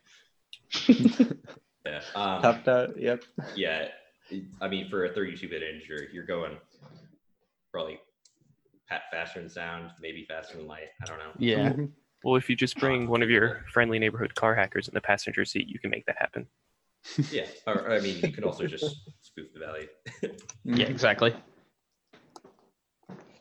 But yeah, I guess, is there any like what are some, I guess, surprising things that you've discovered in your quest to be car hackers, Oh, as God. you are car hackers? Um, What's some of the more interesting things that you could talk about that wouldn't get you in trouble? I can talk about some stuff that wasn't part of this event, though. Sure. It's not my thing for sure, but also with some friends, it's kind of like my little tag for installing Doom and video games on things. like Flappy Bird and Doom on various infotainment systems and car chargers and all that. It's just surprising how crappy a lot of these things are set up. Like it's the mindset of like, oh, no one will look at this. Like car hacking just left the 1990s and it's like 2005-ish. Yeah, it's definitely true. Yeah, I mean, I've seen infotainment systems where a sizable amount of the firmware and a sizable amount of the functionality is Lua scripts that are, put together. And you can look, and there's like comments that are like, issue XXX tell Mike that he needs to do this. Wait, so there's this one random piece of firmware I was looking at a while ago, and there's a call to like a variable named vodka log level. Oh my god, ass man, dude. That shit was so good. These engineers writing scripts are fucking crazy. Yeah, so some car out there has vodka log levels. Oh, Yeah. But yeah, you see like commented like debug or like to do. That's like the stuff that you would never put into production, right? Like the swear words and error messages or whatever. Yeah. Well, guess what? It's all in production. Yeah, your swear word. Like it's probably gonna be sitting in somebody's car for like forever. Yep. Yeah. After the bombs drop, and Earth is gone, there's just some random little smart car sitting underneath all the rubble with that string of text stored in it. So here's one thing that I really want to address, and I think that I can say out loud is, my mic just shut off? No, Yes, you can't say it out loud. Okay. Yeah, so like I didn't hear static anymore. Pretty much external facing CAN has been like a huge fucking deal for me. Is like if I can access the CAN bus on the outside of the vehicle, how do you not think that's an issue? And there's literally people who have told me to my face that is a fucking feature, and I'm like, no, it is not. That is stupid. I'm very mad with that. So what Spectres means is like like specific like devices on the exterior of the car. Like can your give you access to the CAN network. Yeah, However, your reverse sensor, like that has CAN messages to it and shit. I'm dropping a link in chat right now about a tweet I did a while ago about someone who just routed their OBD2 cable outside their car. Yeah. But yeah, external CAN is a pretty big deal. Yep. There's also, interestingly, some devices on the CAN network can bypass the gateway and are just like physically wired to bypass the gateway, and those are pretty sweet thing to look for. Oh yeah, that's also always really cool. Is like if you can actually get the wireframe of like a vehicle, and you see like, oh, like here's like some security functionality. Here's where it bypasses is like on this sensor that does X, and it's like I saw one that was like your rear or your outdoor mirror on like one side for a specific other manufacturer, like I'm Honda. I don't do anything with them, I think. You go to like the right mirror and it's like, oh, that communicates with CAN. It's like, why? Like, what's the point of this? Yeah, I don't know. It's weird. And the cars are just so complicated. Like, it's an unimaginable amount of stuff going on. Yeah.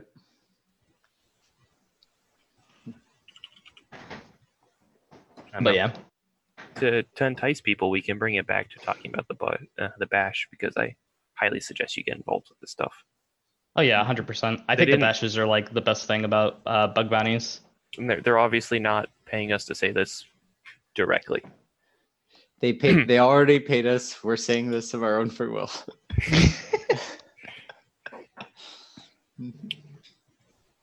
But yeah. So how I guess do you get involved in this sort of thing? Because it's like if you're doing car hacking stuff, right? It seems like you are. Well, it seems like you all have sort of stumbled into this field. But what are the sort of prerequisites that you need? Because instead of being like, how do you get involved? Sign up. It's like you have to have other backgrounds to be able to approach this, in a realistic way, right? So what I guess do you suggest people look into as far as other sort of skills to bring to the table that would get you to the level where you can actually start attacking cars? So my So my experience before cars was mostly embedded systems. Anything with embedded is going to be useful for cars because an infotainment system is just embedded Android or embedded QNX or embedded something. All of the engine control units, all of the other computers, that's all just embedded stuff. So that's definitely a big one. Yeah, and I think it's the case where a lot of just like quote unquote traditional stuff just carries over directly. Like for a while, all of my car hacking was just like, well, this Linux server happens to have wheels. That was the whole thing. Or this Android device drives around. But to really get into car hacking, it's not anything, super special, Get pretty good with Linux stuff, Android stuff. Hardware is helpful, so you can, logic out what's going on. But honestly, and with my background, you don't really need much. Just be interested, chat around. Yeah, I definitely think it's low hanging fruit when it comes to bug bounty spectrum. Like web stuff, I feel like is so, I don't want to say oversaturated, but like definitely competitive, right? And then like I go into the car hacking space and it's just easy targets, easy things to do, basic knowledge. And then like now I'm starting to get to like the moderate knowledge level where I'm like, oh, I kind of know how this works. So like my workflow is a lot better than before.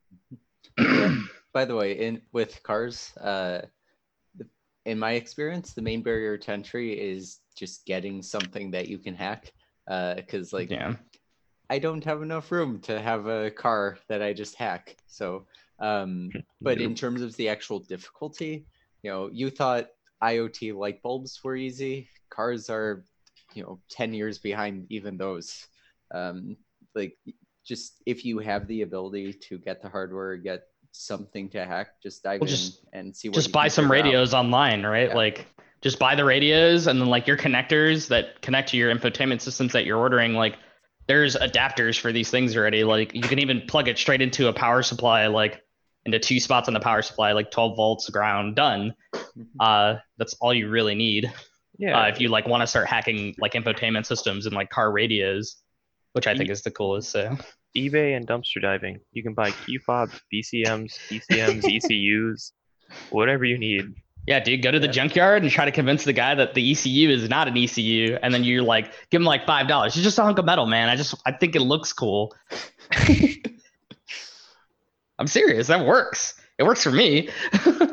Yeah, I mean, I imagine that nobody else would be crazy enough to spend $5 for a random electronic component. Right, like I just need it for my Halloween costume. And then I go to the junkyard again next week and there's like 50 people there and I'm like, what the fuck? All trying to pull out ECUs. Wait, I take that back. Don't dumpster dive for ECUs. Yeah, right. But yeah.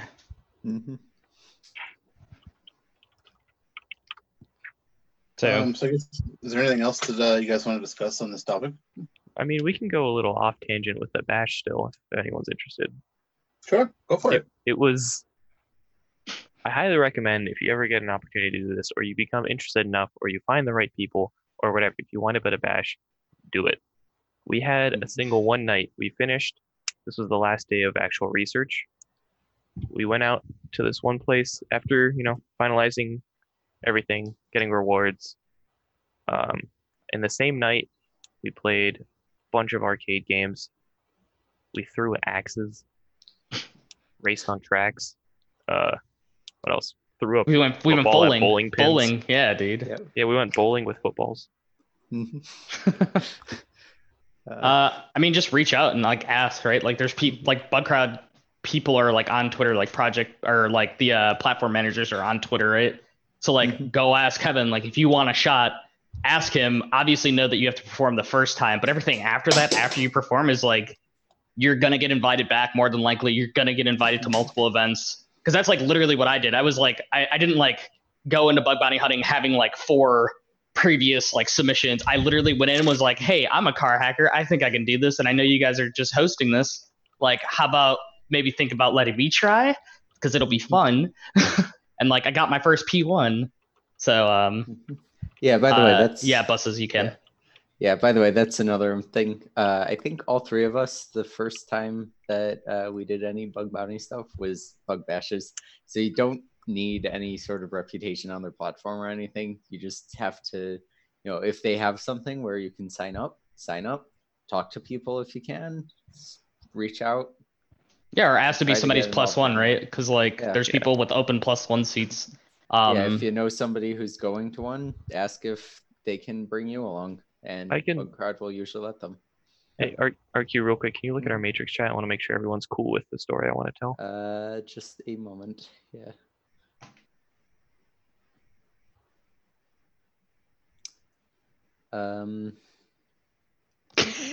Yeah. Sure. Go ahead and tell that story. So I guess you read that last line. Yeah. Go ahead. So what happened is, I think last year, 2 years ago, I don't know, last year. Last year.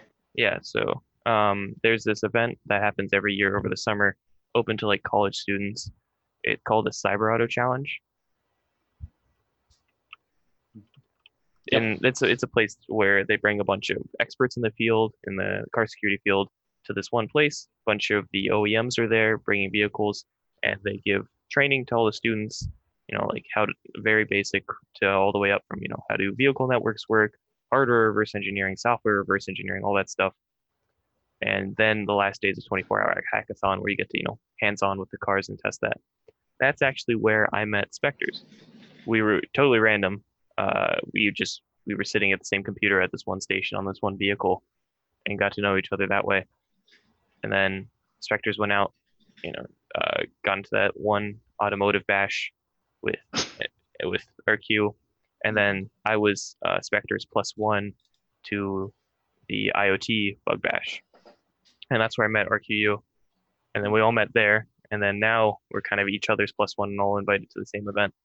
So it really just started from Spectres and I at this like little intro to car hacking event, and we met each other. And of course I have friends, other people I've met there too. So it's all just, kind of networking, finding people interested in the same stuff as you and taking it farther.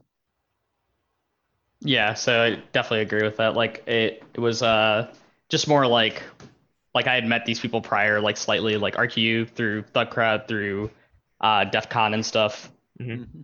And then like just going out to the bashes, I invited him to the first one because I was like, hey, I have no friends, please come with me.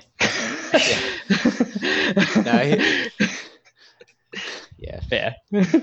And then, obviously Buses was cool too. And we really wanted him to come out to the car hacking one, but we couldn't invite more than one at the time.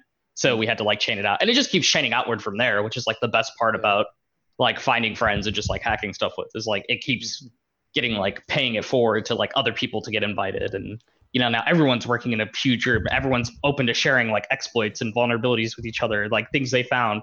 And that's like what I really loved about the car hacking event. It was like we went the first year, we met a ton of people, and then this year we just saw all of them again. And like there's people from Ukraine, there's people from Israel, and like we never get to see them, but this one time a year we get to see them, and they just come and they fucking own just absolutely everything.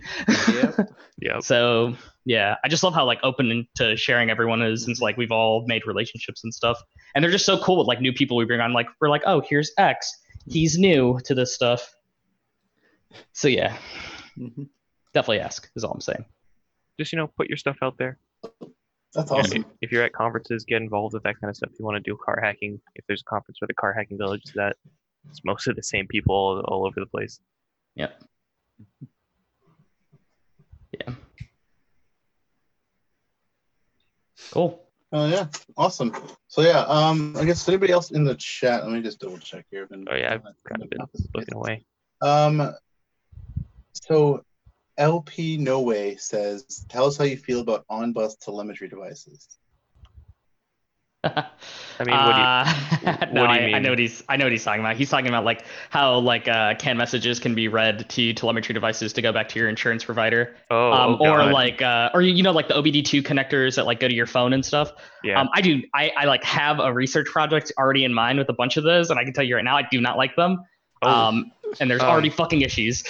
So just like a life advice thing, it's like a small thing, but like don't drive around with that like scanner dongle plugged in all the time.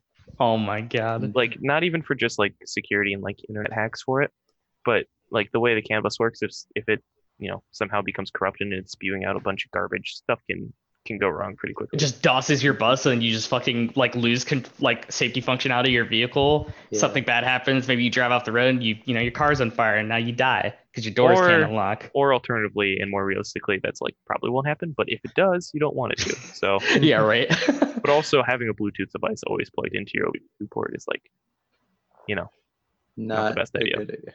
Yeah. Yeah, I think Minty makes stuff that's like remote controlled, like CAN telemetry type devices, and he's always like, "Yep, I'm trying to remotely drive this car," and it's like, "Oh, okay, that's not terrifying at all."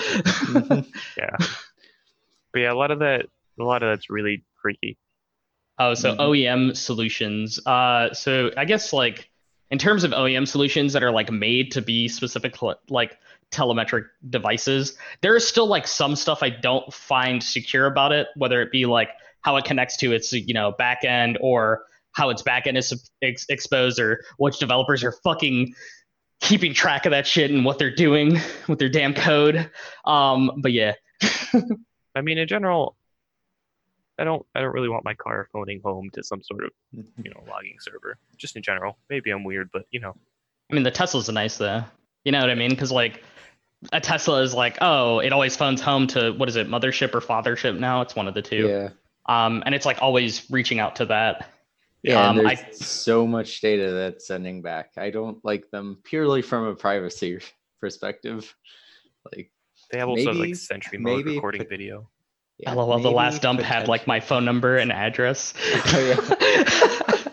Like we go and we like root a Tesla and we're like, awesome, I'm gonna share everything with everyone. And then like I just inadvertently set all my docs to like fucking 4 researchers. And then you fucking hits me up in a PM. He's like, yo, all your shit's on here. I'm like, oh great. I found your Spotify playlist. That was cool. Yeah, oh my god. Yeah, good playlist. It was a goof. It was a goof, please. Hey, wait, do I have that? Not yet. I think I do. Do you actually? I think so. Yo, who gave him the fucking firmware? It's actually the playlist that's being passed around, not the firmware. Yeah. Oh, yikes. About the firmware. Oh no. Hacking music, you're gone, dude. You're gone. But yeah, my music taste is shit, by the way. I completely agree. All right, let's keep going. Can confirm. Blink-182 is okay. Yeah. Okay. All right, bye. I'm out of here. Bye. Yeah. So I guess so what are some of the improvements that you're seeing, I guess, when you're doing these sort of bugs? Have you ever seen a bug get fixed and then you go back and find a new bug based on the bug that they fixed? Ooh. Well, so I've definitely experienced, I think, both sides of that spectrum where like there was like external facing CAN on something. I got told to my face it was a feature. That pissed me off. So that's going to be like probably next year's DEF CON stuff. But there was like their security gateways have like immensely fucking improved. Yeah. I'm so proud to like go and do research and then just see like, oh, this has like 400 ARB-IDs that I can just go and poke at and like, oh, here's the one that unlocks the doors. Whereas like, oh, here's like the latest version. I can't touch shit without fucking like having to do something very specific. That sucks. It's cool to see the improvement because the existence of CAN gateways is pretty sweet. Yeah. That's literally like, firewalls not being a thing. Yep. Mm-hmm. And they're consistently getting improved. It's nice. How do you feel about the key fob stuff? Yeah, that's our Q's thing. It's awesome. Yeah, so key fobs are something that I've spent a bit of time looking into. I've been pretty impressed in some ways and disappointed in other ways at many different manufacturers. Key fobs they've been implemented in different ways since like the mid-90s, and a lot of them have been using the exact same cryptography and the exact same hardware since pretty much the mid-90s.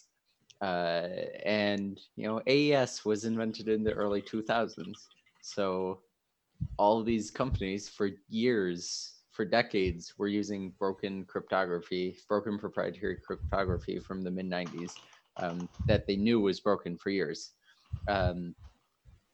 but that is slowly changing. Some manufacturers are doing it a lot faster and doing a lot better job at it. Some other manufacturers I'm not so impressed with. But it's pretty cool when I can see that, I know the 2019 model is vulnerable, and then I look at the 2020 model and, oh, cool, they actually fixed it. And not only did they fix it, but they also backported the fix to the previous years, because turns out the hardware they were actually using, or the hardware they were using actually supports AES. They just forgot to enable it. And so, seeing that they're actually taking that stuff seriously is good. But the fact that it took some of them 15 plus years from when the algorithms were found to be vulnerable to actually fix it is kind of not so great. It's cool to see this kind of improvement over time, though, because I think it's like 2002 to 2010 Subarus. The codes that the key fob sends to the car and back are just incremental. This is I don't know when rolling codes were first introduced, but like rolling codes. I learned that today. Rolling codes have been around in key fobs since the 90s. They have been poorly implemented. But like up until about 2016. Those were just incremental. Like you can just capture any like lock code and generate infinite unlock codes from that, or like open trunk or whatever. And then there's some cars, there's a few out there, I'm not sure about naming them, but you can Google a few of them where there is some sort of rolling code system. But if you just keep replaying the old codes, they just are still valid. Like they have a rolling code, they just never invalidate the other codes. And that's multiple different companies. Yep. There's also companies where they have rolling codes that use XT, which is secure, except they use the same cryptographic keys for every single vehicle. So, do a little bit of reverse engineering, and now you can unlock every single one of them.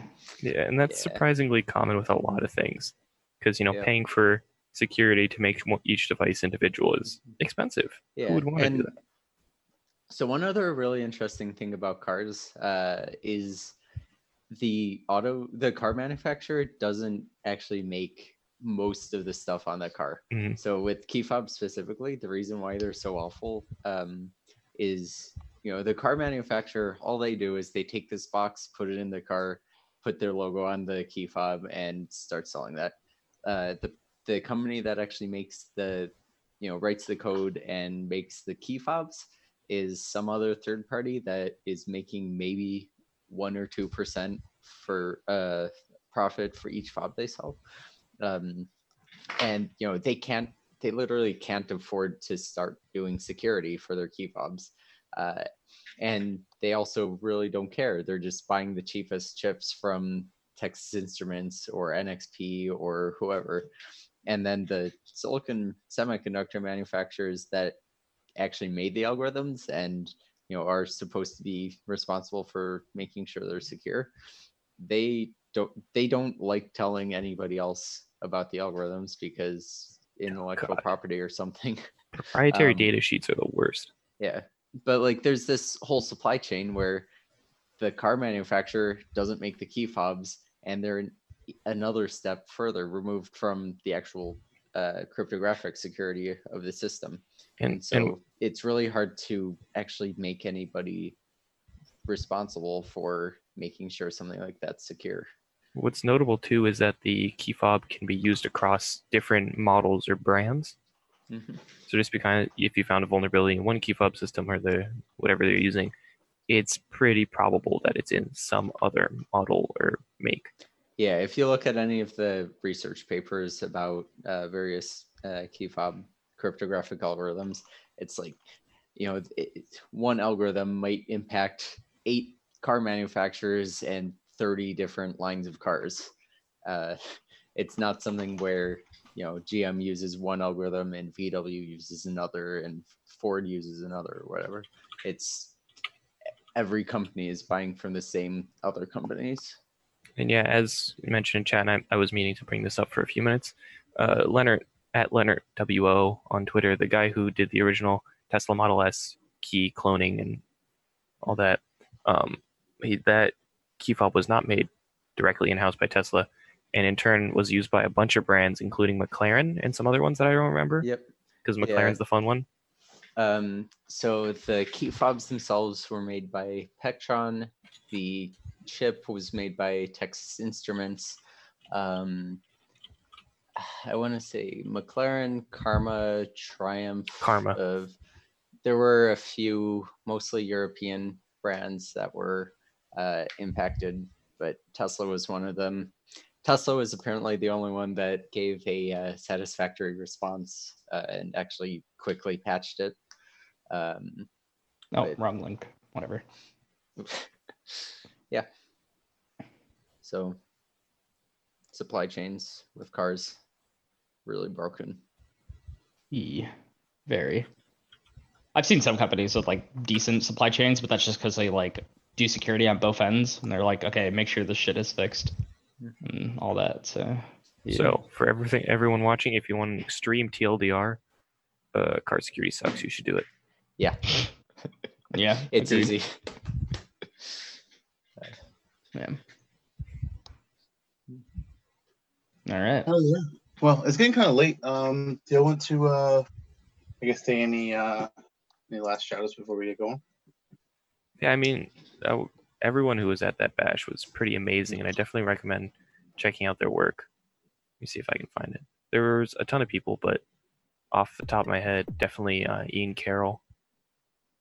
Oh yeah, that dude was Ian awesome. Carroll. Yep, he's cool. Ian Carroll, who were the Ian Tabber does like trainings and teaching. Yeah, MintyNet. At MintyNet. Leonard, of course. Leonard WO.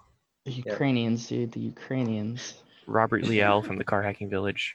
Yep. Where are they? Techno something or Tech? Oh yeah, what's the company? I don't remember. Shout out Techmaker. Yes, you got it. Techmakers. All of the Bug Crowd team that was there organizing it, making it a great time for all of us. All of the people at the company that unnamed OEM. Unnamed OEM. You're great. Shout out to Will Kahuna for calling me a Jufro Mario. Shit was very funny.